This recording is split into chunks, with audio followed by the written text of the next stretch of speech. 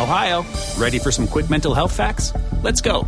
Nearly 2 million Ohioans live with a mental health condition. In the U.S., more than 50% of people will be diagnosed with a mental illness in their lifetime. Depression is a leading cause of disability worldwide.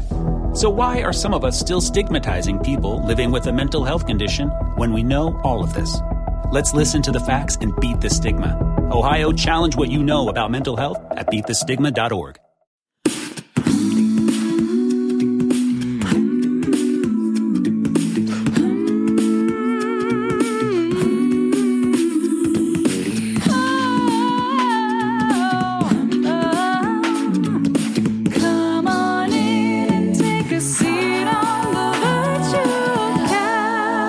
Welcome to episode 333, Triple Threes of the Virtual Couch. I'm your host, Tony Overbay. I'm a licensed marriage and family therapist, a certified mindful habit coach, a writer, speaker, husband, father of four, and creator of the Path Back, a pornography recovery program that is continuing to build momentum and help people turn into pornography as a coping mechanism. So whether you want to call it an addiction, it's not an addiction, it's something that's annoying, something you waste time on, any kind of unhealthy coping mechanism, the Path Back Recovery Program is for you. So I would suggest you go to tonyoverbay.com, and I have a link there for courses, and you can find the Path Back through there.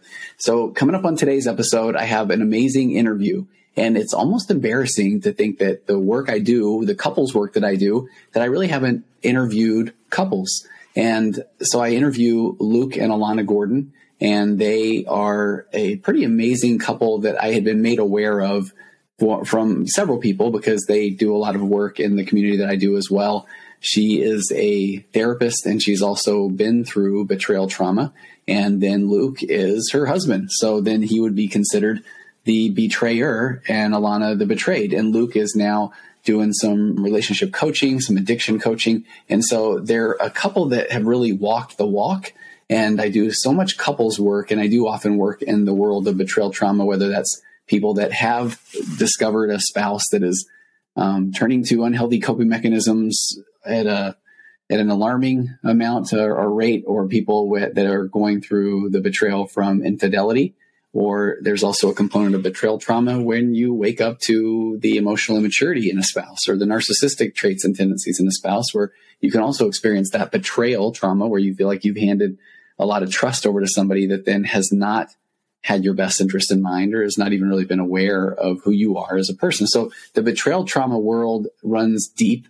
And I had Sam Tielemans on my podcast a few weeks ago, and Sam and I both talked about how we both received our own betrayal trauma training at the same place. And we've naturally gone through our own path and working with enough couples where we were somewhat surprised to see that we both have veered away a little bit from the training that we received. And we're doing similar training where we're really trying to work with the couple, and we're trying to get them to learn how to communicate better, because a lot of times that communication or connection, or the ability to communicate and really express your true thoughts and feelings and emotions, are what leads to turning to those unhealthy coping mechanisms. Individual work needs to be done when people are going through betrayal trauma, but also starting to put the pieces back together of how to help a couple communicate. So what I love about today's episode, Luke and Alana talk about that entire process. They talk about everything from the initial discovery of Luke's, what he will call pornography addiction. He said he was deep into addiction.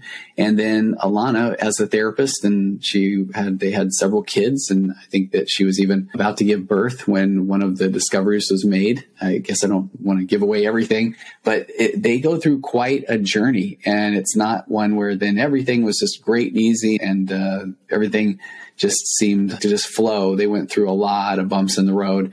And so I really appreciate where they are at now. And I also appreciate the realness of their story. And there's a part in particular, I took a clip, about maybe 3 or 4 minute clip, and I'm going to put that up on YouTube at the same time that I release this episode, because they get to a point where Luke is talking about doing his own work and finally being able to do some self-confrontation and being able to maybe really understand where his unhealthy coping mechanisms stem from, and doing that work and being encouraged to share some things with Alana that Alana is. And I love the way she talks about this. She in essence says, wait a minute, you can't criticize me, or you can't bring any of that into our marriage, because you're the one that cheated. You're the one that betrayed me.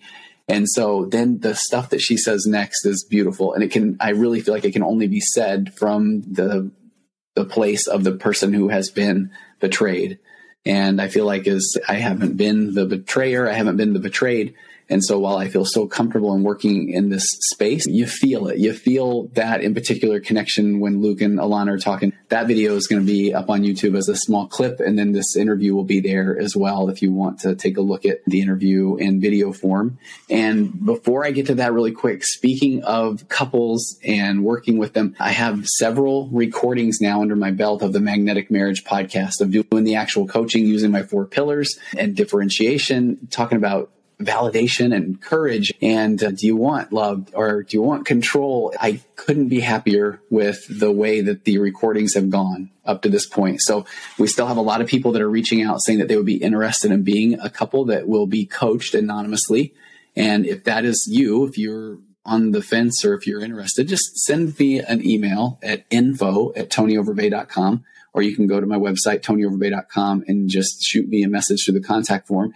And if you want to know more about when this podcast will launch, and again, I had an idea what it would look like to coach couples, but I just think it's going to be really helpful for people that maybe haven't been to couples therapy before or wonder what that even looks like, to just watch or actually listen to these couples. And again, they're anonymous, but the issues they brought into the coaching calls so far have just been we're getting a representation of, I think, about everything that I see in my office and probably a situation that you may be going through, even if you feel like your marriage isn't horrible, but you would like for it to be better. So if you want to know more about when that is coming out, again, it's going to be a subscription-based podcast. It's going to be very affordable. The cost is going to be well under one session of therapy for me for an entire year's worth of access to this podcast.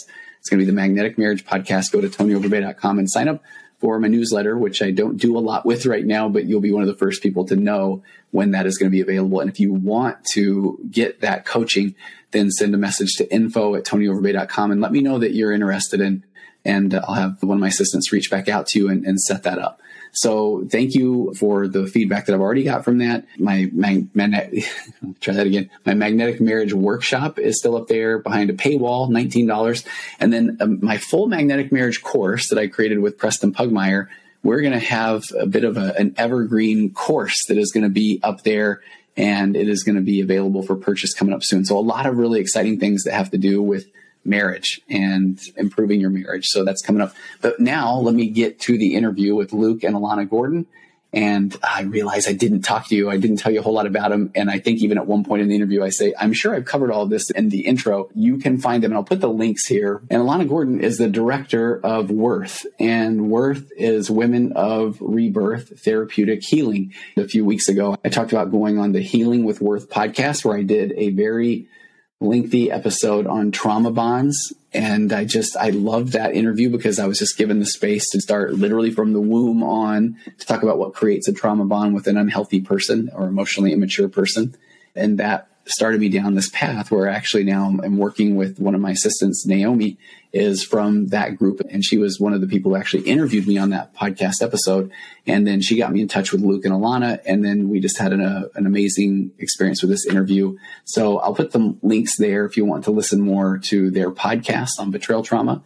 And I'll also put a link to their chooserecoveryservices.com, as well as healingwithworth.org. And you can find a lot there on men's addiction and also on betrayal trauma. So let's get to that interview with Luke and Alana Gordon. Come on in, take a seat on the virtual couch. Luke and Alana, welcome to the virtual couch. Thanks for coming on. Thank you for having us. Yeah, and I was talking off the mic. I think that sounds very cool when people say that. But I was admitting to Luke and Alana that I'm 340 episodes in. I don't feel like I've done one where I've had a couple come on to tell their story. And I've had a couple of betrayal trauma experts, and I've done a lot of episodes around pornography. But I feel like this is a very new experience, and I'm so excited. And I had vulnerably asked Luke and Alana if they wouldn't mind driving, even though I'm no egomaniac and saying this is my show, so you must answer questions the way I like. But you guys mentioned you've told your story.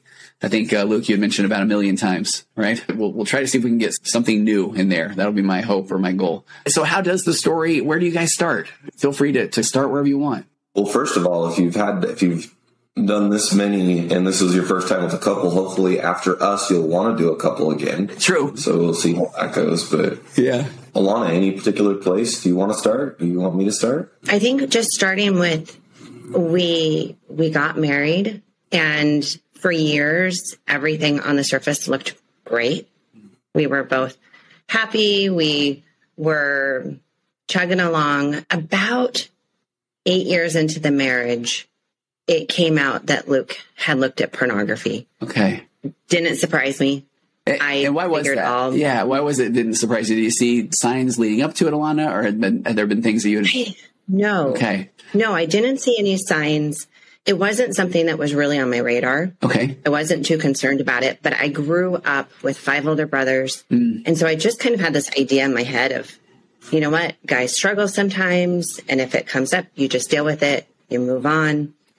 And so about 8 years into our marriage, when it came out, I was upset because he had been hiding it. But I basically had this mentality of, well, go fix it. Okay. Go off, you take care of it, you go fix it. Don't talk to me about it. Okay, and maybe tell me that it's all taken care of, or it is no more. Was that the expectation? Oh, for sure. Yeah. The expectation was and Luke, you can talk about this, but he basically said, "Okay, now that it's all out, it's over." Yeah. Like, I've hid it for so long. Now that I've shared it, I'm never going to do it again. And that sounded good to me. So we just kept going along. I would check in with him probably every 6 months and just say, "Hey, how you doing with this?" "Good, doing good. And we went that way for another 6 years. Okay. And in 2014, everything changed. The whole story came out, and that is when we kind of look at our story really starting. Okay, and I appreciate it. So maybe if you're okay, I'll go back and do a little bit of framework, and then we'll get to that 2014. I am curious, and first of all, I will hope that I will have mentioned this in the intro, but you guys are both mental health professionals, correct? Yeah. Okay, when did you start practicing? Was it before you were married or after you were married? Or tell me about that. So, Alana, do you want to describe your role, and then I'll describe mine? Sure. Yeah, so I'm a marriage and family therapist today. I was in school when everything came out, but I was on a different trajectory. I had a different idea of where my life was going to go. But after going through all of this, it kind of shifted me. Oh, wow. And so now marriage and family therapist is specializing in betrayal trauma and sexual addictions. Okay, so that wasn't, where were you heading before this all came out? What was your career trajectory? What were you thinking about? I was going to be a nurse. Okay. So totally different career. I joke that same type of career, instead of helping people and fixing bodies, now I'm fixing brains and emotions. So no, I love it. I do. And then Luke, what were you doing? Tell me about your career path. So I've spent a lifetime in sales, served an LES mission, didn't have any idea. Blue collar family, grew up where my dad's a diesel mechanic, my grandpa's a farmer, blue collar. Got off a mission, and some company out there decided it was the best thing to do ever to hire a missionary to sell stuff because of their thick skin. So I found out I had a knack for it early on, and I really enjoyed it. And I think a lot of that sales autonomy led into a lot of freedom, but got me into trouble. Also fed into my ego. Just didn't help with things that had to do with my addiction. So as soon as 2014 hit and our life started to look a lot different, I don't know, after a couple of years, 2 or 3 years, I'm like, you know what? I'm really enjoying spending time talking to men in this environment. So I decided to go be a therapist. I wanted to be a therapist. So I went back to school to go on that path. And then along the journey, one of my mentors said, Luke, before you get there, you could actually do some coaching around this, some addiction recovery coaching. And I said, I don't know if I could do that. I don't think anybody's going to want to mop up what I'm spilling besides just a casual conversation. But anyway, it turned into something. And I actually didn't become a therapist and just spent my whole entire time in betrayal, trauma, and addiction recovery coaching. Okay. So that's what I do now. No, and as a fellow therapist, I did 10 years in a different career and then changed. And I do find that to those of us that then find our way into the field, I don't know if you guys just, you eat it, you drink it, you sleep it. I mean, you found your thing. Okay. I love that because I have so many people that listen will end up emailing me and talking about entering the mental health field because of the things they've been through. And I think they make the best mental health professionals. Now, I had name dropping Jennifer Finlayson Fife. She was on a couple of weeks ago, and we were talking though about okay, we both went into it hearing that people would go become a therapist to work on their own stuff. And we were both saying, well, not me. But until then I realized, 100% me. That was absolutely. So I love hearing your guys' story with that too. When did you get married? 2002. Okay. So 2002. Yep. We got married. And I would just say, to add on to the beginning of Alana's story, when we met each other, it was best friends for sure. Day one, we clicked at a whole nother level. I think both of us just really, really enjoyed being around each other. But at that point in my life, just getting off of a mission, not necessarily being I didn't have a high self-esteem. I didn't have a high level of self-worth because of addiction still being in place on my mission, and still being, so definitely filling in a place of a life of duplicity. So when I found Alana and got into that relationship, it was really just head over heels over her, but not really sure of myself or my foundation. So much of my self-worth was coming from that relationship. But because I was used to a life of duplicity, as soon as I got married and my past with pornography entered the marriage, and I wasn't used to active truth telling, there was no way I was going to share the truth once it entered into marriage. And Luke, were you the classic, when you get married, I'm sure it will all go away? And you look at that? Yeah. Marriage will fix it, right? Absolutely. Yeah. That'll fix it. Yeah. I think I was definitely an always get caught kind of person compared to actively coming and telling somebody. So as soon as it got in the marriage, I was just convinced that Alana would, I don't know what she would do, but it wasn't going to be good. So I hid it from the very beginning and never disclosed it.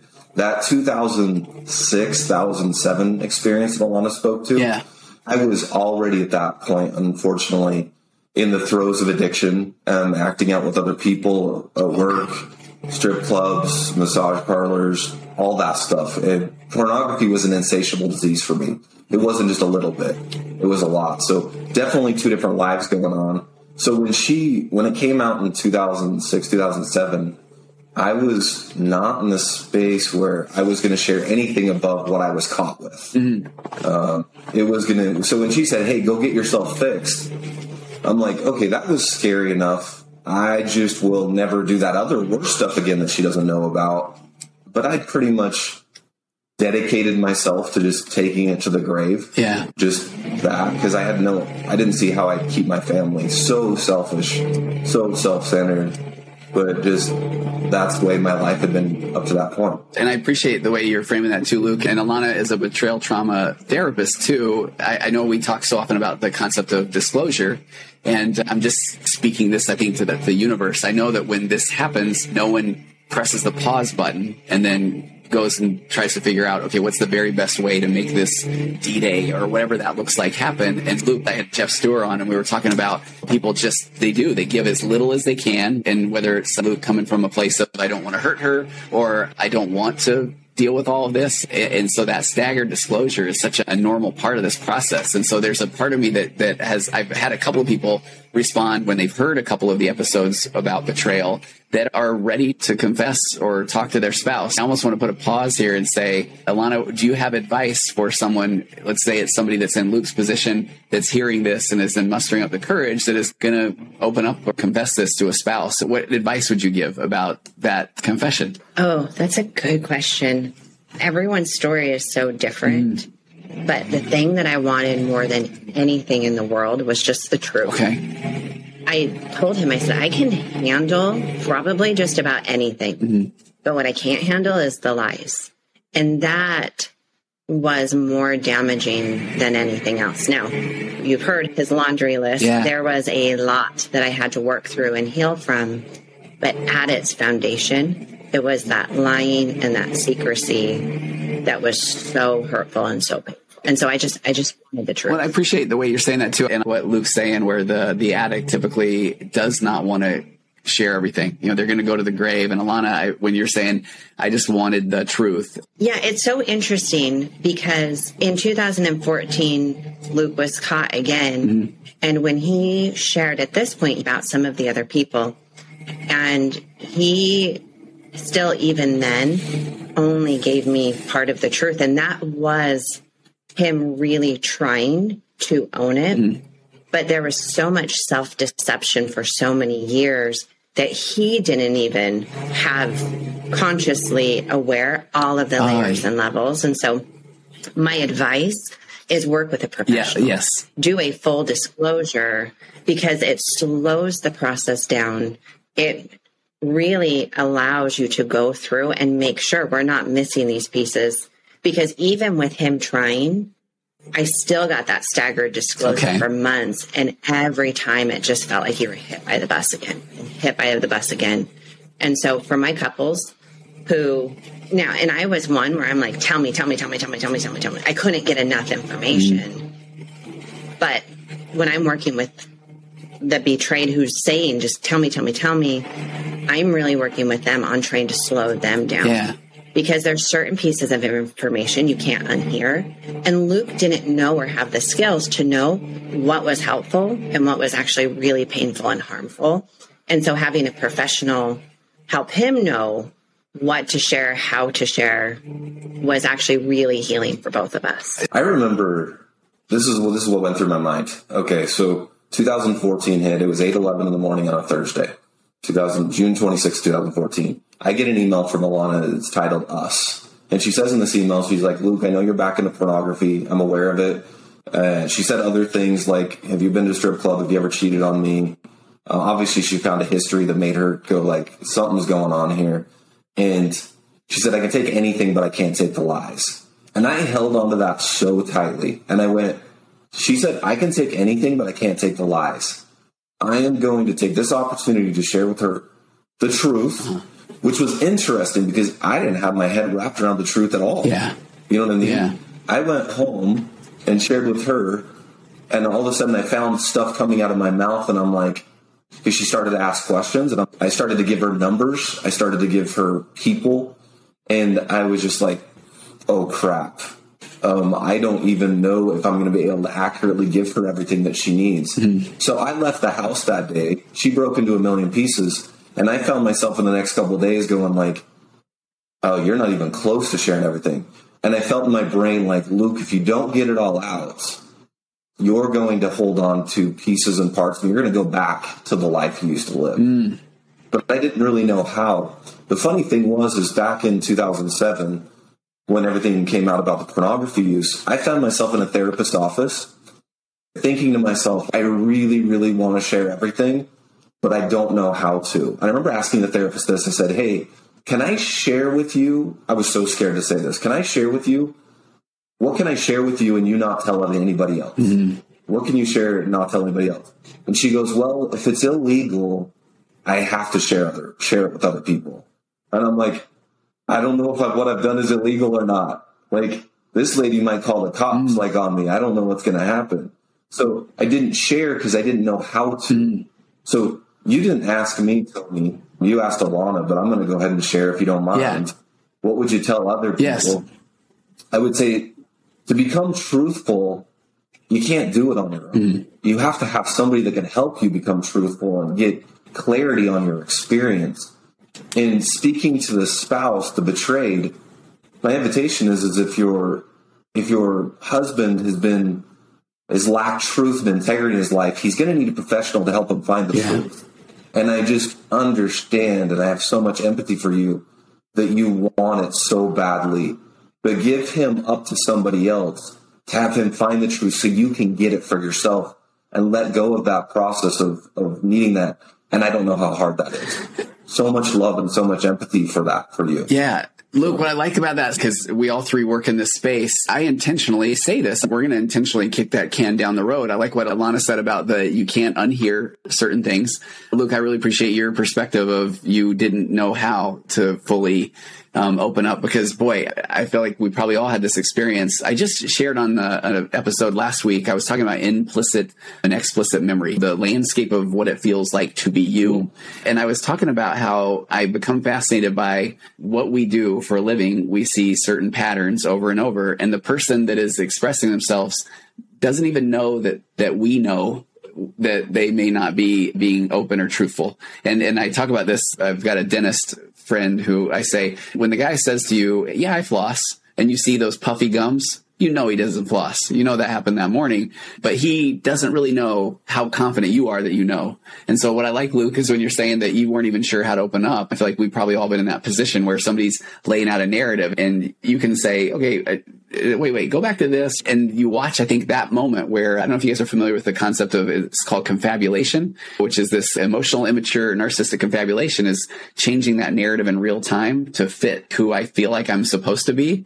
And I feel like that confabulation piece is wild because you watch it with interrogation videos. I'm obsessed with those. Or when somebody really is hit with this moment of accountability, they confabulate in real time. And I feel like that, man, Luke, the way you're laying that out, I've never thought of it that way, of not even being sure how to do this and knowing the professional can help. So I appreciate that so much. And even as a professional, go ahead, Alana. Well, I was just going to say, it's so interesting because you asked me earlier, Tony, you said, did I have any signs? Yes. And the first time everything came out, the answer was no. Because at that time, I was really naive, and I can see now I was really in denial. I was not ready to know or see. The second time in 2014, he's telling me all of these crazy things. And while I am utterly shocked at the same time, I kept going, it makes sense. Yeah. It makes sense. And so now I was willing and ready to see, and I could go back and all of the signs were there. There was so much pieces that all of a sudden were just beginning to fall into place. A, because I was willing and ready to see them. And B, just like you said, these things were happening. I just didn't have an understanding or a narrative to make sense of them. Okay, and what I love, I got little chills there because I love when all the pieces come together in new ways that I hadn't thought of. I mean, we all confabulate to a point. It's no, that can't be what's happening. That doesn't fit my narrative of what the relationship would be like. And so I feel like so often early in relationships, we're absolutely given the person, I must have not seen that right, or I must have not done that. So I love your explanation there too. I go too much to this hack bit of the Bruce Willis movie, The Sixth Sense, where you find out at the end, spoiler alert for 30-year-old movie, that he was dead the whole time. And then when you go back through the movie, it's, oh yeah. So I feel like, Alana, maybe what you're right. And then you're like, okay, so when you did this, that was, okay, I gotcha. Okay. So then, man, thank you. I appreciate the way this is laying out. So then where do we go from here? I think processes are just along the journey of after 2014. Okay. What it would look like a little bit for us. So I get it. What I end up doing is getting out. I recognize that I need to get all of the truth out, and I hadn't found a therapist yet at that point.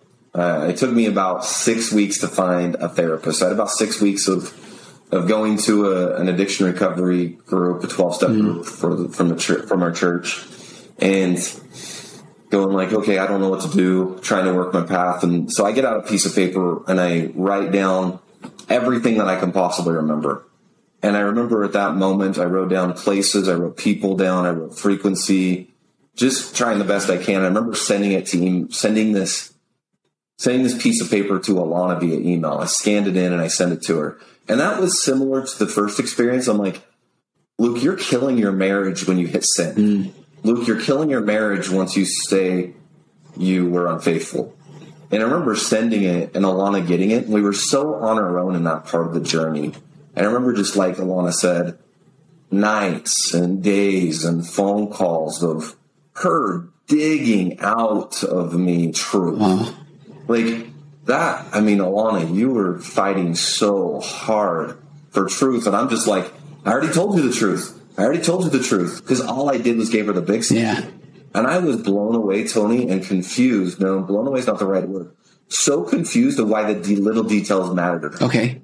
I'm like, the big stuff, so why are we focused on these little details? You're just hurting yourself, right? And we spent so much energy from a lack of having a professional through those first 6 weeks trying to figure out what was going on in our lives at that point. What I appreciate about that is, Alana, as a therapist and somebody who's been through that, I mean, I would love to hear what your experience is there, because I do find, and that's why I so appreciated when you said you can't unhear certain things, because I feel like I often, when even trying to kick that can down the road where the spouse just wants to drop into that question mode, and I often say there's a fascinating book called On Being Certain, which says that our brain craves this certainty and that it feels like it knows what the feeling of a math problem feels like. I know what 2 + 2 is 4 feels like. So I would really like that for this situation. And almost every question is me saying, maybe this will get it. Maybe this will get it. Maybe this will get it. Was that your experience? Do you feel like there's some truth there? Yes.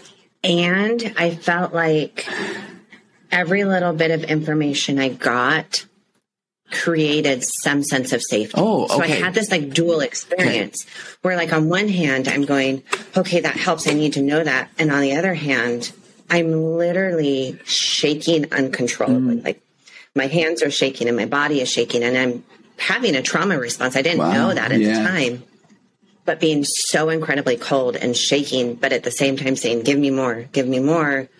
So on one hand, it was so torturous. And on the other hand, that was me trying to seek for safety. And it was really interesting. At the time, I just felt like I was going crazy because I went from being this really on top of my life, in control, confident woman to what felt like overnight, I was a puddle. I couldn't think straight. I couldn't talk straight.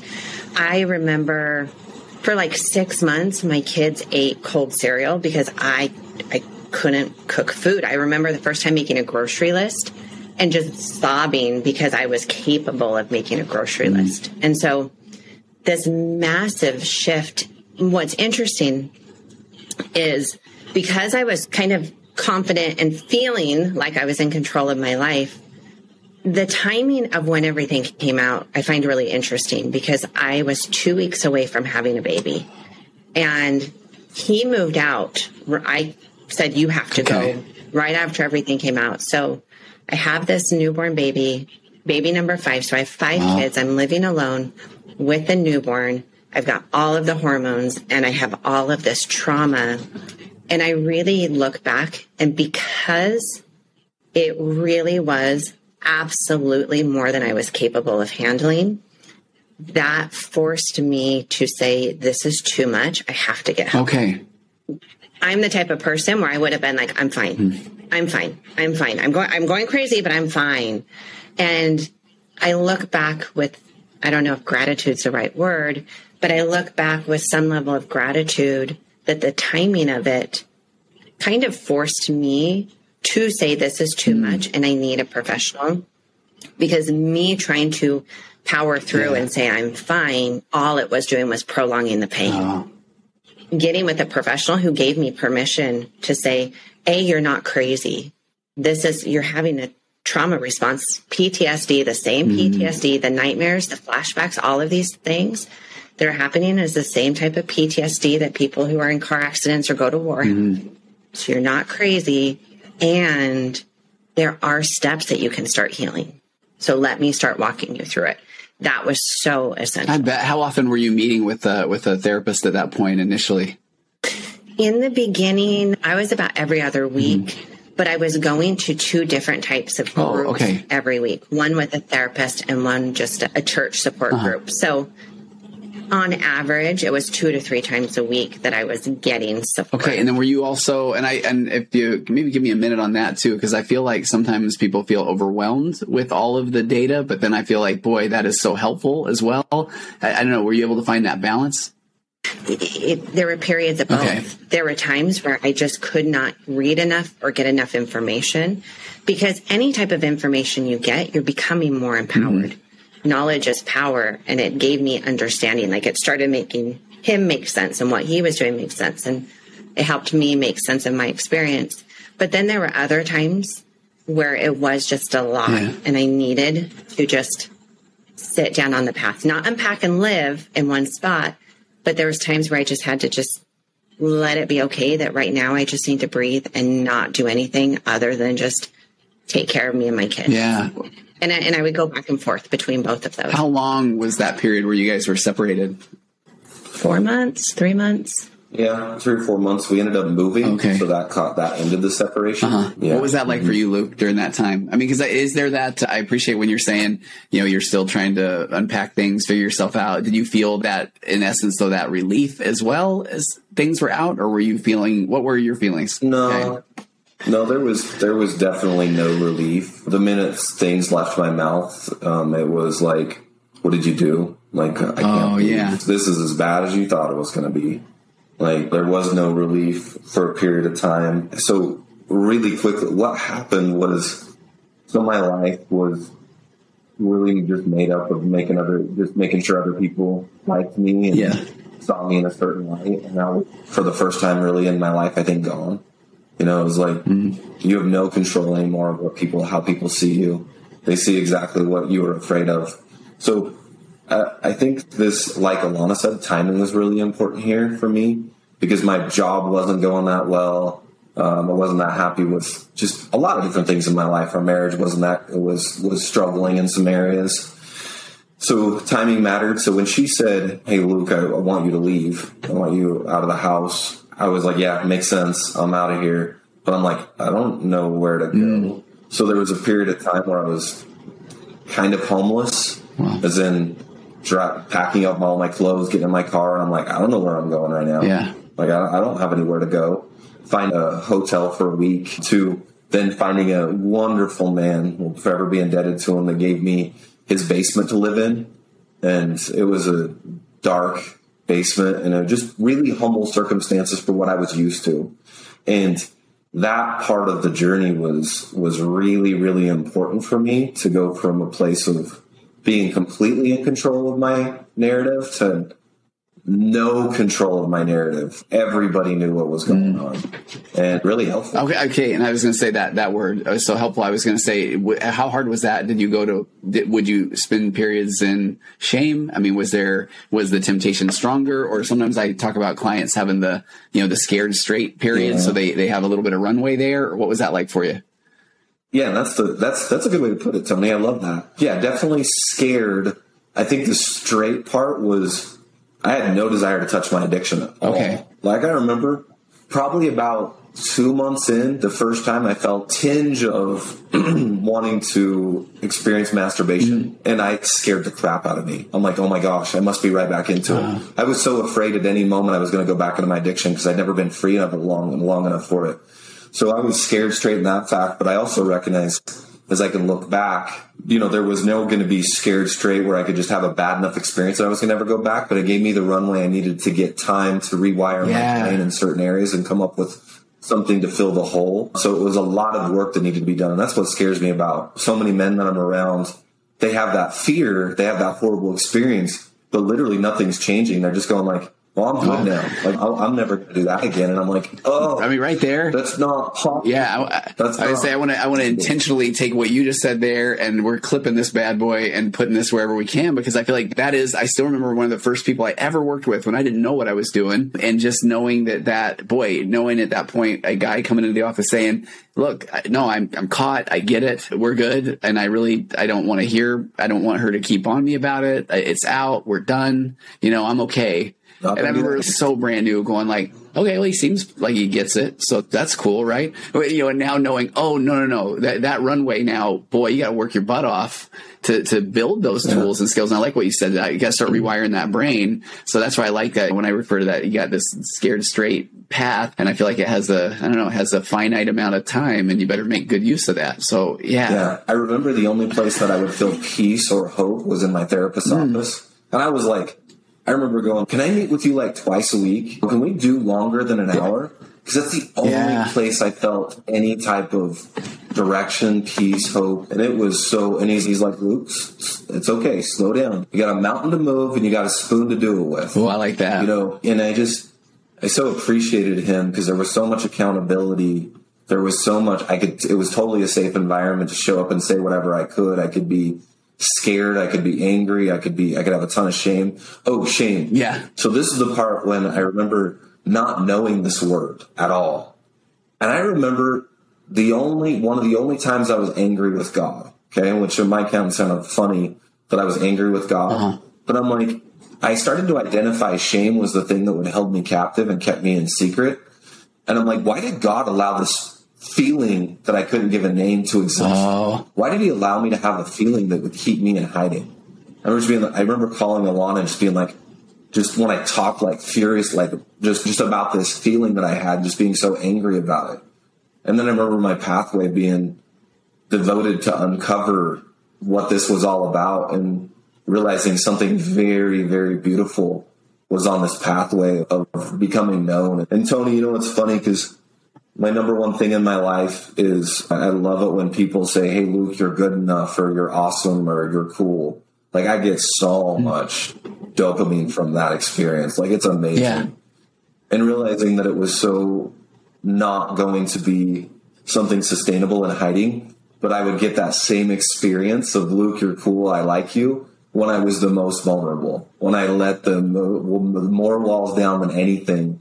And then it finally becomes sustainable. You know what's interesting? I just was looking at literally this morning. I know, I think when I was looking at Alana, maybe in your background, do you have some EMDR training as well? Is that?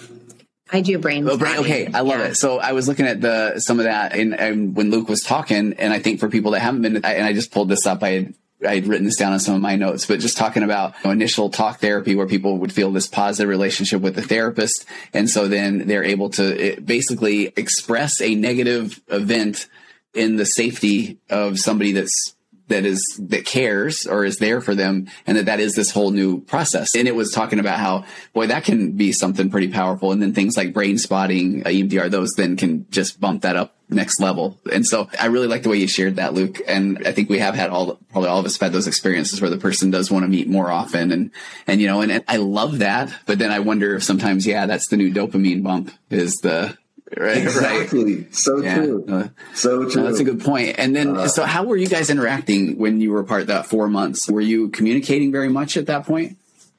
That's a good question. In the beginning, I was in so much pain. So there was that season of me asking a million questions. I would say that lasted a week or two. And then I realized I could see how painful his presence was to me, and how every time he came around, my whole body was just having massive fight, flight, or freeze. Okay. And it would alternate on which one showed up. And so I went no contact in the beginning. We switched to where I just said, we can contact around the kids, but I can't see you. I can't hear from you. I need no contact. He did ask, he said, can I write you letters? Oh, okay. And I said, well, I don't know if I'll read them, but you can email me. And if I read them, I read them, but I refuse to respond to them. What he didn't know at the time is I read every single letter. I was searching through them, trying to see, is there change? Can there even be change from this? And those letters also gave me insight into his brain. And on one hand, they were helpful, but on the other, well, they're helpful in both ways. But I could see in his writing, while he was in the depths of his own despair, I could see how broken, how much of a bigger deal this really was that I didn't know. Okay. And it was giving me insights that were very uncomfortable, but very important, because it allowed me some more kind of a reality check that this isn't, if you stay in this marriage, and I did not expect to stay in the marriage. I actually, like a year and a half in, said, the pain is too much. I want a divorce. I'm done. And it was probably a good 2 years before I really chose to stay in the marriage. And I would say even maybe 4 years before I really emotionally gave everything to the marriage. So it was a long journey. But as I was going through this period of seeing where he was, it allowed me to have a more realistic idea or clarity of how much healing he needed to do. Because I wanted him to hear a podcast, and then all of a sudden, that area of his life was fixed. Yeah. And then he hears this, and now he's good. And I was so mad at him so many times, and so impatient with him when he wasn't just figuring this out. I needed so much patience in this journey for his recovery, and for mine. And I really struggled. Oh, I can't. Can I? Yeah, please do. I can't imagine that. Yeah. I still get goosebumps hearing Alana talk about that stuff, and I just love it. And I hated it so much then. When she said, Luke, I don't want any contact, and subconsciously I'm like, well, Luke, that means it'll never work out, because if you can't be there to show you how you're healing and getting better, this isn't going to work. Yeah. So I think my sending letters was my attempt to maintain some type of control. You know, and I remember literally the first email, so painful. I sent to her and I said, Alana, I'm sending you this email. And I said something like, I know you left. I know when you let me back. Or what did I say, Alana? I know when you let me back, or I know you left me. And you said, let me be very clear in the response. I did not leave you. You left us. Okay. Yes, you told everybody at work that I kicked you out. He went around and he was, I call it playing the victim card, yes. but he was getting sympathy. Okay. 100%. So he told everyone, my wife kicked me out. My wife kicked me out. And I said, just like you said, Luke, let me make it very clear. Your choices are the reason you're gone. Yeah. You made this choice. You left our family. I did not own that. Okay. What I think is so fascinating is when Alana was telling that, I almost jumped in and I thought, well, no, it must not be this way. Because I was going to say, when Alana's reading the letters, I feel like, oh, yeah, is she seeing emotional immaturity? Is she seeing a victim stance? Or is she seeing, I realize this is me? And so that's where I feel like even being able to know what to look for there, of where there's the passive aggressive taking ownership. So you were watching that whole process as well. Yes. And I love that you just highlighted that, because exactly. There was no awareness of my pain. Yeah. This was so hard for him. And he did apologize, but it still always came back to him. He wasn't capable of seeing yet. He wasn't capable of seeing beyond himself and his pain and his experience. And that emotional maturity was just covered in those pages. And so when Luke says it's uncomfortable, like both of us, we go back and look at those emails or those journal entries. Yeah, it's pretty cringeworthy. It's gross. It's gross. Okay. I don't mean to laugh and snort, but cringeworthy and gross now. But what a role that played, it sounds like, throughout that initial process. And Alana, I could see that distance being detrimental or possibly the end of the marriage as being that way. But I'm just like, no, that's exactly what we needed. Because I had to be alone with myself when she wouldn't be around. And I hated that so much. I hated being by myself with my thoughts and my experiences and my past. What'd you do with that? Yeah. Where'd they go and what'd you do with that? It's just so heavy, so dark. Yeah. And I'm like, I hated myself so much. I remember looking in the mirror going like, I didn't like to look in the mirror at myself and like in the eyes before D-Day. And after D-Day, it was that much harder. And I remember one time getting up in the morning, not wanting to do life and looking in the mirror and going, who is this guy in the mirror? And I really needed to find that out. And that was the journey. And I needed to be alone with God, with other individuals, not alone, but alone with the outcome to really understand what was going on. Yeah. And I know you guys have some programs and we'll talk about those too. I know the people that listen to my podcast and in my recovery work, I talk about, and what I appreciate what you just said there, Luke, because I talk about the people have these voids. I basically identify of, they typically don't feel connected as a parent in their marriage and their faith and their health and in their career.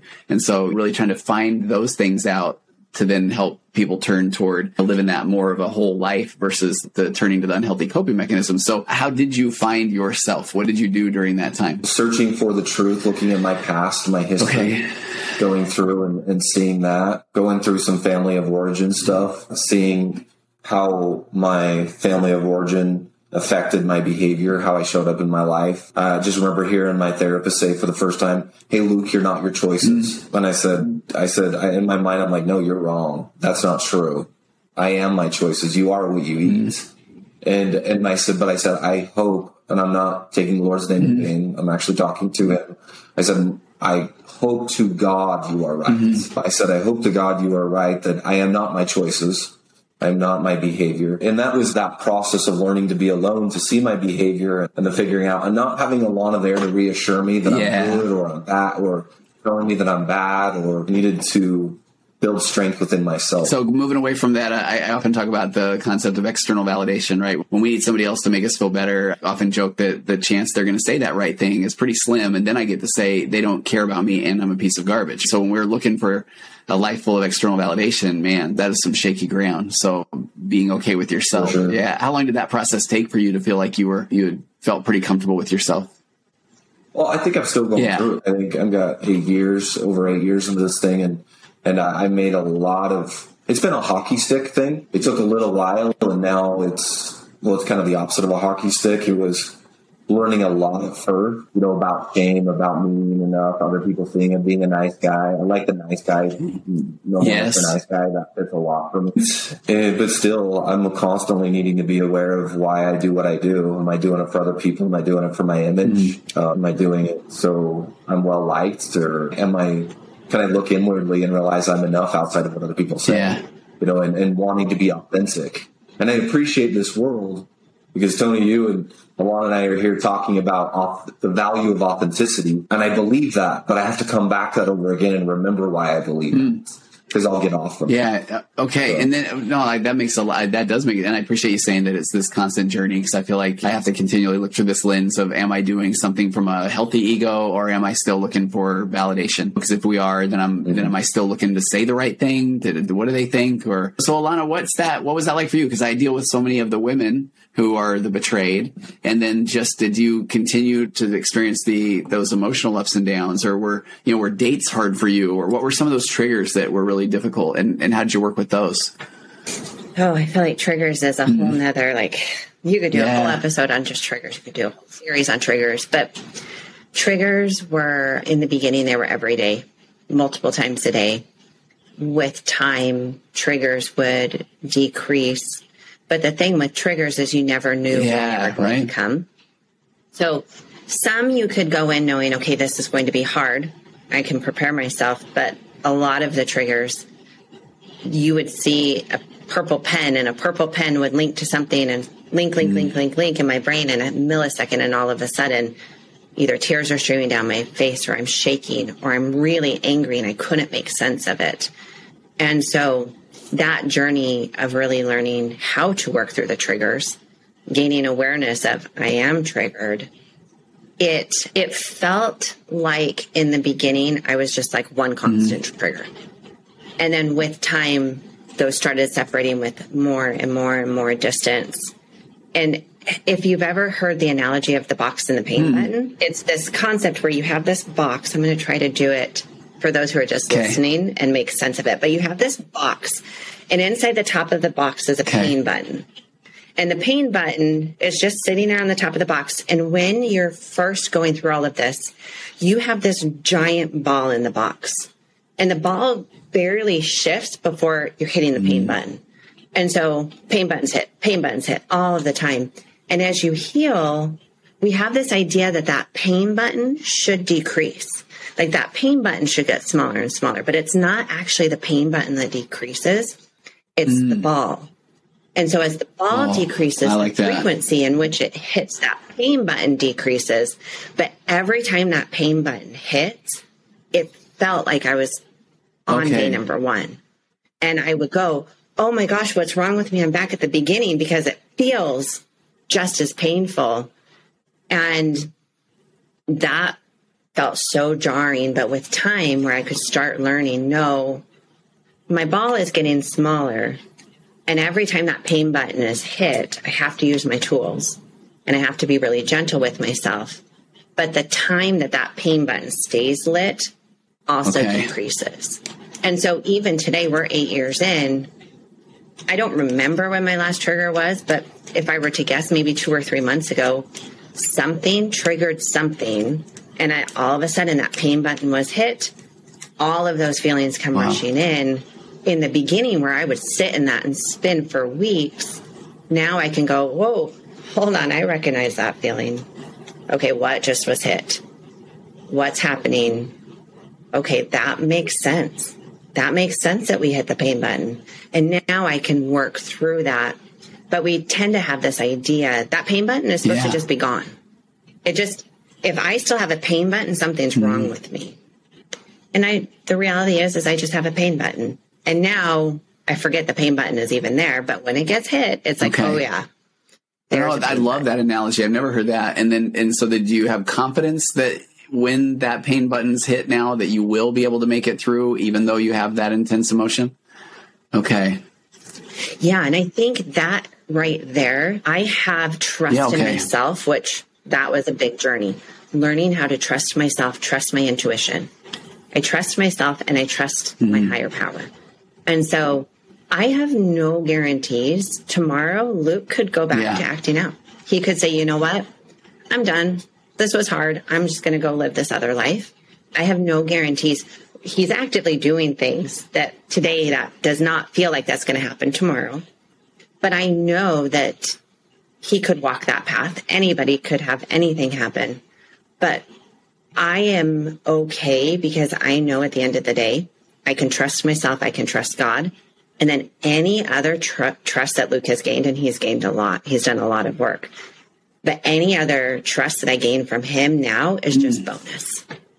Because I don't need him to be okay for me to know I'm going to be okay. And that is a very, I'm trying to think of the right word, but that's a really beautiful Okay, place and I love that. I don't give time frames because then somebody will say if they got there sooner, then they'll feel like they missed something, or if they don't get there by then they feel like that something's wrong with them. But look at me setting that up to say, but with that said, how long does that take, Alana? Because I feel like I've got people right now that I love the analogy of the box, and I feel like when it hits that button, they just say, what am I doing? Why didn't I leave? What am I pretending not to know? He better not ever do that again, and all those things. And I love the way you just put where you're at now. It depends so much because everyone's story is totally different.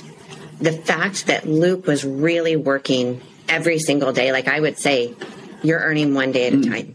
You've earned today. I'm staying today. And I didn't tell him that on a regular basis, but that's what's happening in my head. He's earned another day. Before I got to that place of really trusting myself and beginning to accept trust from him because I could trust myself, I would say we were easily 4 years in. When you said earlier, I think you had mentioned a 2-year point, a 4-year point, and I almost wanted you to throw the longer number out there because I feel like that just is going to normalize for a lot of people that it takes a while. In this book, The Buddha Brain, this neuroscience of happiness, and talking about implicit memory, there's one paragraph that I love where the author says, so he's saying that much as the body's built from the food you eat, your mind's built from these experiences you have, and the flow of experience gradually sculpts your brain and the shaping of your mind. And he says some of the results are explicitly recalled. This is what I did last summer. This is how I felt when I was in love. But I love, he says, most of the shaping of your brain remains forever unconscious. And that is implicit memory, and it includes your expectations, your models of relationships, your emotional tendencies, and your general outlook. Implicit memory establishes the interior landscape of your mind. Sounds like I'm being choked up, but I'm maybe I should play into that, right? Hang on, let me clear it. Let me gather myself. I just had to clear it, but and it's right at the good part. So you really do like exactly. But implicit memory establishes the interior landscape of your mind, what it feels like to be you, based on and here's the key, I think, the slowly accumulating residue of lived experience. I love that concept of what it feels like to be you, and not a great sales pitch. And that happens with slow accumulation of lived experience every time that you're turning back to the present, or every time you're doing the work, or every time. And I like what you said earlier, Alana, you wanted Luke to just listen to a podcast, maybe read a book. He could be done. And did you want that same for yourself? I did. I wanted that so badly that I was going to just be fine. I remember at the 1 year D-Day mark, and I was a mess that day. And what was interesting is my body was remembering and like amping up to that 1 year D-Day before my brain even caught up. And that day I remember just feeling so discouraged because I was supposed to be fixed by now. I was supposed to be better. Our marriage, he's been working every single day. I've been working every single day. Like, why are we not better? Which really played into a year and a half in when I said I want a divorce, was because I am still in so much pain. And so if I'm in still so much pain, then why am I here? Because then my brain the alternative is I get divorced and then I'm out of pain and then finally I can feel better. Which now I can see that there was no easy path. Whether I watched divorce or I stayed invested in the marriage, I still had the pain of the betrayal that I had to work through. Alana, did you have anybody, and again, I love the fact that you guys are both in this mental health space as well, where I have people will say, well, what do you think I should do? And I say, oh, I don't want that power. Because if, let's say they did say, if I said, well, I think you should leave, now all of a sudden, anytime they go back to this memory, it's going to be, man, I shouldn't have, but Tony told me to. Did you have those, I wanted somebody to tell me what to do moments? Yeah. It started with God. In the very beginning, it was God, tell me what to do. And the only sense of any type of clarity or answer I got this message of wait. And I was like, are you kidding me? Like, I can walk this path. I can walk this path. I can do anything. Just tell me what to do. And I just got this deep feeling of wait. So that was my first non-answer that I was super pissed about. And then same thing, going to the therapist. And I really did expect the therapist to tell me, look, he's not changing, like, get out. Or the therapist to say, hey, he's really working on it. You're good. You're safe. I wanted so bad someone to tell me that. And I will tell you, I have plenty of friends and family who gave opinions. I had tons of friends and family who are like, once a cheater, always a cheater, like, get out. Or some going, but you really know him. I know him. You need to stay. And I learned very quickly that there was going to be no right answer, that everybody... I love it. I call that the psychology of the peanut gallery. And man, if you look at even that itself, there are people that don't have an opinion, but when they're asked, then, well, I better give an opinion. So I'll come up with one here in this millisecond, and now I'll express it. And now if somebody's looking for external validation, now they're basing their worth off of somebody that just said, I don't know, I think you should leave him. Oh, really? So I think that is a tough place, but I like the weight. I do. I appreciate that so much. Luke, did you feel that entire time, I'm staying? Or did you have times where you ever went through, and I'm leading the witness right now, Luke, I've got somebody in mind that had gone through that, right? They'd gone through this period, and maybe you can just tell me if you ever felt this or not, but they went through a period where then when they would see their wife be so hurt, where they felt like it's the right thing for me to do to leave because I can't have her go through this. What were your feelings around that time or that? Yeah, I've seen a lot of it. I'll add to a couple of those. I've seen the marriages be tough to begin with, and the guy's like, I just can't do this. I just want out. This is just going to be too much. Just so many different ways. Yeah, for me, it was, even in my addiction and all my acting out with other people, I never wanted, it's gross to say, but I never wanted to be with anybody else. I always wanted to be with Alana. It just, my addiction ruled my experience of my mismanagement of emotion. My need for validation showed up with other women, and it was toxic. So I didn't want to be with anybody else, never did. So when everything came out, I was just praying and hoping that it would stay with her. However, there was a very unhealthy part of this, which was I also couldn't share my reality of what I didn't like about our relationship, what I wasn't okay with. There was times my therapist said, hey, Luke, you got to share your resentment. And I don't resent anything. She's good. She hasn't done anything wrong. Why would I resent her? And he probably rolled his eyes, but didn't. At least I didn't see it. And so there was that part of the marriage of things that I wasn't happy with and I didn't like, but I didn't bring up. And those actually got addressed. Okay. Thank goodness. Well, and I'm smiling as you're talking because I remember this conversation, and he came to me and he said, my therapist said I need to start sharing my resentments. And I was like, excuse me, you don't have resentments. Do you know what you've done? You don't get to have resentments. You don't get to have problems. At one point, he said, I don't know that I trust you with my feelings. Oh, and okay. That sent me over the top of like, you don't trust me. But so this, I think, was actually a really important part of our marriage healing, was us learning how to have hard conversations. Us learning how to be vulnerable with each other and to face hard. Because before we went through all of this, we were totally sweeping everything under the rug. Sure. And as part of sweeping that under the rug, we thought we were good. We're good. We're good. We have no problems. We don't fight.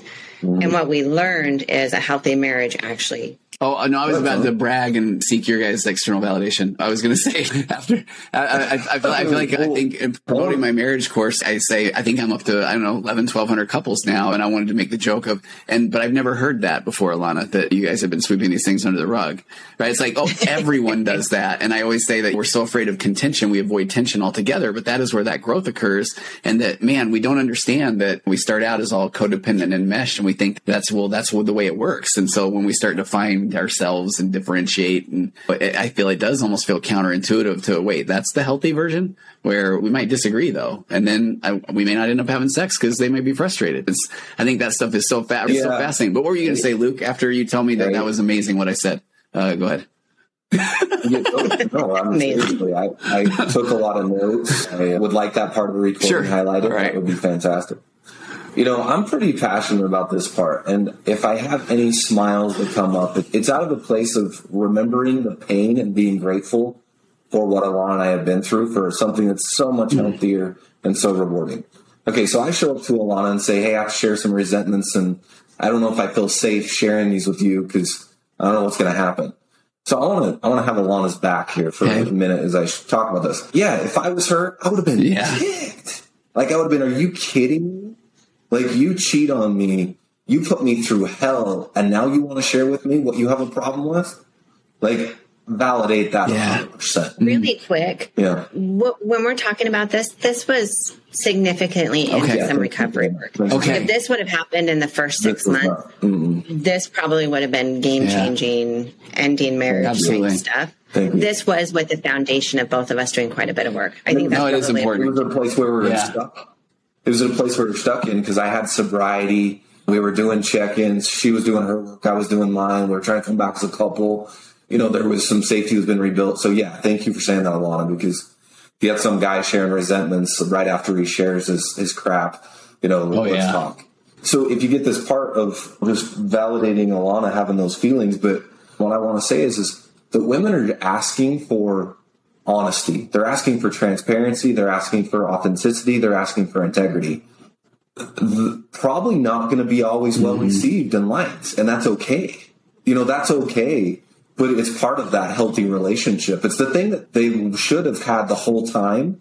They're just getting it at a really crappy time in their marriage. It was never a part of the deal that should have been healthy to begin with. I mean, there's a part of me going, men, like, after you've been doing your work, show up and be authentic, but do it in the right way. Do it in a way that's not damaging. Don't be asking somebody else to own your own stuff through the experience. And then the women, I guess, speaking to them, Tony, this might be the wrong way to put it, Alana, this might be the way to put it, so you can help clean this up. That's what you want. Like, that's what you want. You want the authenticity. And even if it's ugly and crappy to hear, that's what we're hoping for as a milestone in the journey. That there is resentment being shared. There is truth being shared that honestly is just super uncomfortable because it's not a part of I love the way you frame that, Luke, because we go back to Alana saying, I want honesty. And then I appreciate, if that happens in the first who knows how long, I'm throwing something at the guy in the office trying to get that to stop. But at some point, though, I like what you're saying. If it's I want honesty, but just not that. You can have love or control in an adult relationship. So at that point, are we kind of seeping back over into, okay, well, I want more control than love. I want honesty, but not that kind. So Alana, and we just had two guys giving this thing about, here's how the wife should feel. So you can clean that up, or what do you think? Well, control is one of those words that I think for a lot of women holds a lot of feeling. That word can be a trigger word.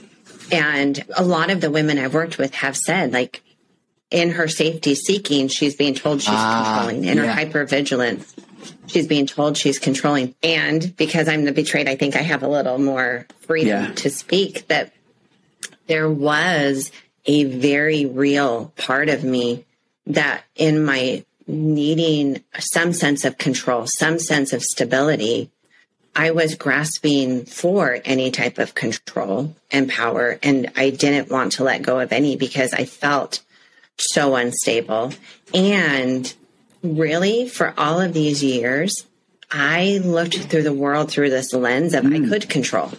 If I just say this to Luke, he's going to get it. If I say it in this way, if I do it in this way, or if I raise my kids in this way, I really believed I had all of this. I had a very false sense of control in my life that I could control all of these other people's lives and stories and outcomes.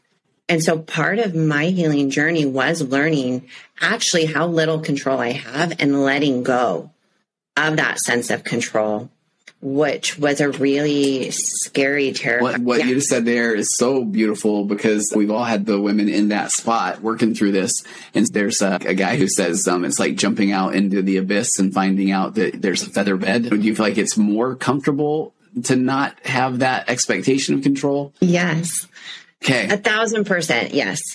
Because where I was owning his story or his life choices and what were they saying about me and how his choices were defining me or my children or my parents or, whoever in my life, I was carrying weight for all of their stories and their choices and their feelings. And so I was trying to carry all of my stuff and all of their stuff, and it was exhausting.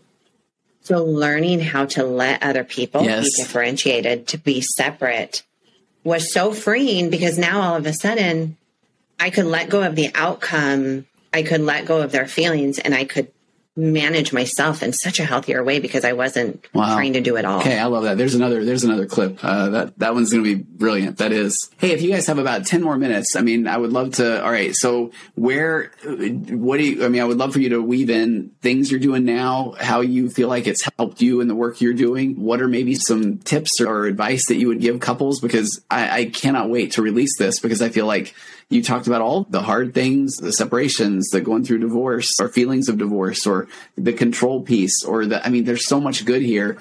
I don't know. I guess I was going to say, you guys have done this a bunch. Give me the big finish. How do you put a bow on all of this? None, right? No pressure. Big finish. Okay, go ahead, Alana. Oh, shoot. Today, I think if I could wrap it up, well, I'll say what we're doing right now currently. So over the last couple of years, we have organically started a company that actually was never our intention. I started seeing clients. Luke started seeing clients. Then we had a couple of other people come to us, coaches and therapists, who wanted to start working together. And naturally, we built this company called Choose Recovery Services that helps individuals and couples heal from betrayal, trauma, and sexual addiction. And that's been really fun, because it's almost like its own train just going down the tracks. And we've just jumped along for the ride. It's been really exciting to see that happen. We also work for another company called Life Changing Services, which I'm really passionate. I'll speak just to the women's program, because that's what I had. But it is a program that the men's program pays for every woman to have 6 months of betrayal trauma groups led by a therapist, and totally free. And for that, I can't tell you how many women I've met who, and I was one of these, where I'm like, put the money in him, go get him fixed. He's the problem. We need to fix the problem. And they don't see the need for their own healing, yet there's so much healing that needs to be done. And so we have these groups where I want to say we're running 30-something groups, all online, where these women for 6 months can receive this therapeutic support in this type of group. And so that I'm so passionate about, just giving women resources. And then after the 6 months, they can stay longer if they want to pay for it. And those women who stay longer help pay for more women to get the help, which even that, I think there's something really beautiful in women helping women. And so the resources are out there, but so many individuals just don't. So honestly, plug away. It'll be in show notes, and I will start. You guys, my amazing helper now, Naomi, is putting together tons of resources that for the people that reach out to me just through emails. And so obviously you guys are a big part. You're going to be a big part of that. Where do people go for that alone, Alana? So for the Worth program, it's healingwithworth.org. So they can go to that. And Naomi is wonderful. Naomi works with Worth, and as well, she helps with Worth in a volunteer role. And so healingwithworth.org. And then the program that pays for the Worth program is Luke's program that he's over, the Men of Moroni program. And what's super cool about that is just simply these. I'll let you talk about it, Luke. I'm just really passionate about the services. You sound great. I feel like you should just keep going. Okay. Yeah, the Men of Moroni program was actually designed after and merely mirrored the Sons of Helaman program. Sons of Helaman's for youth, male youth. And then Men of Moroni was like the dads of the sons that were getting healing were like, wait, what about us? Let's start one for men. So I oversee that program. We have, I don't know, 500 men in the program. It's mostly states, but worldwide. And it's what pays for, and I find this to be so wonderful. It's what pays for the women's program. I had no idea. So the men that pay for that program, we give that to the women's program, and which is cool because when women are over there going like, you go get your healing, then he gets his healing, but ultimately she can step in and get her healing once she realizes the pain is too much, like Alana talked about already. And the concept of that program is it's threefold. It's camaraderie. It's I will develop getting shame resilience by showing up with other men that you see as, wow, these guys aren't creeps. They don't drive white vans without windows and stuff kids. Yeah. They're Yes. normal human beings. So what does that say about me when I've had this similar situation and they've learned to love and fight side by side with each other? And we get in the weeds, the details. Some groups out there shy away from details, don't talk about those. No, we get in the weeds. We're going to share our stuff. But the whole concept behind it is, you're not the enemy. We have one enemy, whether it's if you're Christian, that it's the adversary, it's the devil that steps into your brain and suggests things which are you're stupid, you're incapable, you're never going to get this right. And it's recognizing that he's saying things not because you're incapable or stupid, but actually you have something really wonderful to offer the world. And he needs to keep you neutralized. And if he can keep you neutralized, then you're not going to be able to be. In fact, it'll be easier to target other people in your family because you'll basically be numb. And that concept for me was big. I'm like, wait, I'm actually capable. And to start understanding some of that language is going through my head. The rest of the world, you could call that, the shame piece, you could call that just the addict brain. Call it what you want, but you're more than capable. It's that concept and understanding. And then what I noticed, I'll kind of lead into this, is we have one Choose Recovery Services, which steps in also with what I'm very passionate about is after getting sober, your problems don't go away. Your wife's still in pain. You still hate your job. Your boss is still mean. You're still at a weight that you don't like. You're like, what the heck? I thought, where's the rainbows? Where's the unicorns? I'm frustrated. Just the pornography itself wasn't the problem. It was a solution to my problems that I don't know how to handle myself. So a place in Choose Recovery Services creates groups for the mismanagement of emotion, the dealing with toxic masculinity as a male. What were you taught that made you go, oh, I can't feel, or feelings are uncomfortable, or just be tougher? But men experiencing the value emotions. And I love the men that are in these groups because they're digging it. They love it. They got men that can feel and applaud and cheer other men along in their journey of healing and sharing emotion and valuing it. So cool. Okay, I love that. No, that's anyway. You guys have all the bases covered. And because the Sons of Helaman is for youth, right? Which I love that too. I was telling Luke before we hit record that I just referred somebody there a couple of days ago. And so I love that these resources are available. And I didn't realize the women's stuff was funded by the men's stuff. That just seems right. It does. I really like hearing that. Just kind of validating. Yeah. And I'm not even saying that from men are horrible. I feel like it just feels like the right way to give back. It feels like the right thing to do. I can only imagine, Luke, that's got to feel empowering, because I feel like when a guy doesn't know what he doesn't know and he does learn more and then becomes aware, back to that reference of the Bruce Willis movie, it's like, oh man, I go back and review the movie and wow, I really wish I could do it over again. Right. But I will plug, it's not our organization, Life Change Services, but for that, if you're Christian, and especially if you're LDS, if you're in that journey of I don't know what's going on, I need somewhere to start. It's a basic place of being able to give some applicable tools on what do I do next, and somebody that takes you by the hand and leads you through it. It's not vague. It's very descriptive on here's the process, here's the path, here's the pattern. Go about this, and that's what I found really enjoyable about it. Luke, Alana, what a joy. This was everything I hoped it would be and a whole bunch more. I'll have all the links and everything, and I appreciate you guys being my first couple that I've ever interviewed in 5 years, which is silly, but your story is amazing, and I think it's going to help a lot of people. Thank you so much. Thank you. Thank you for having us.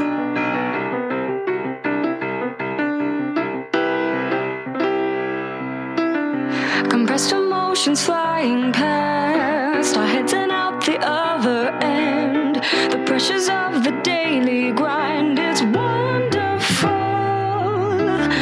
Elastic waste and rubber ghost are floating past the midnight hour. They push aside the things that matter most. It's wonderful. I have to wonder which ghost is mine. He eats my ponder and somehow takes up all